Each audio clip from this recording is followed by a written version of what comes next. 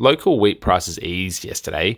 The feed barley prices were marginally firmer, while canola markets moved higher. Looking at international markets, US wheat futures were steady to slightly lower as competitive prices in the Northern Hemisphere and ample global supplies weighed on the market. US soybean futures fell sharply due to improved rainfall forecasts across key production regions in Brazil that have struggled with dry weather over the past month. This weighed on Canadian canola markets. The European rapeseed bucked the trend, with prices increasing marginally there. Local grain and canola prices are expected to be mostly steady today. US March 24 wheat contracts were up $2 per tonne to $327 per tonne. ICE March 24 canola contracts were unchanged at $708 per tonne, while MATF May 24 canola contracts were up $8 per tonne to $714 per tonne.